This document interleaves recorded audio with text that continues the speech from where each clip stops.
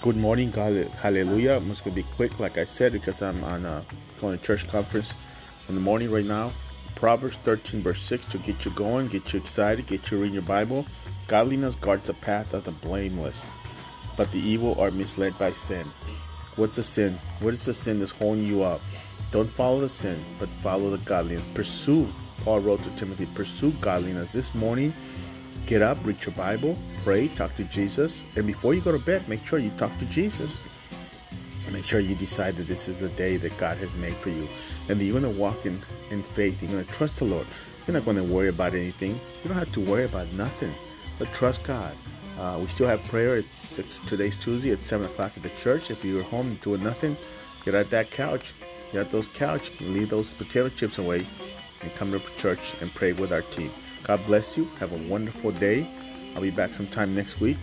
And in New London, we're going to have a prayer meeting on Thursday the 9th at the City Hall. So if you want to come, we invite you there. It's for the London people had asked us to do it for them or with them. So it'll be in New London. God bless you.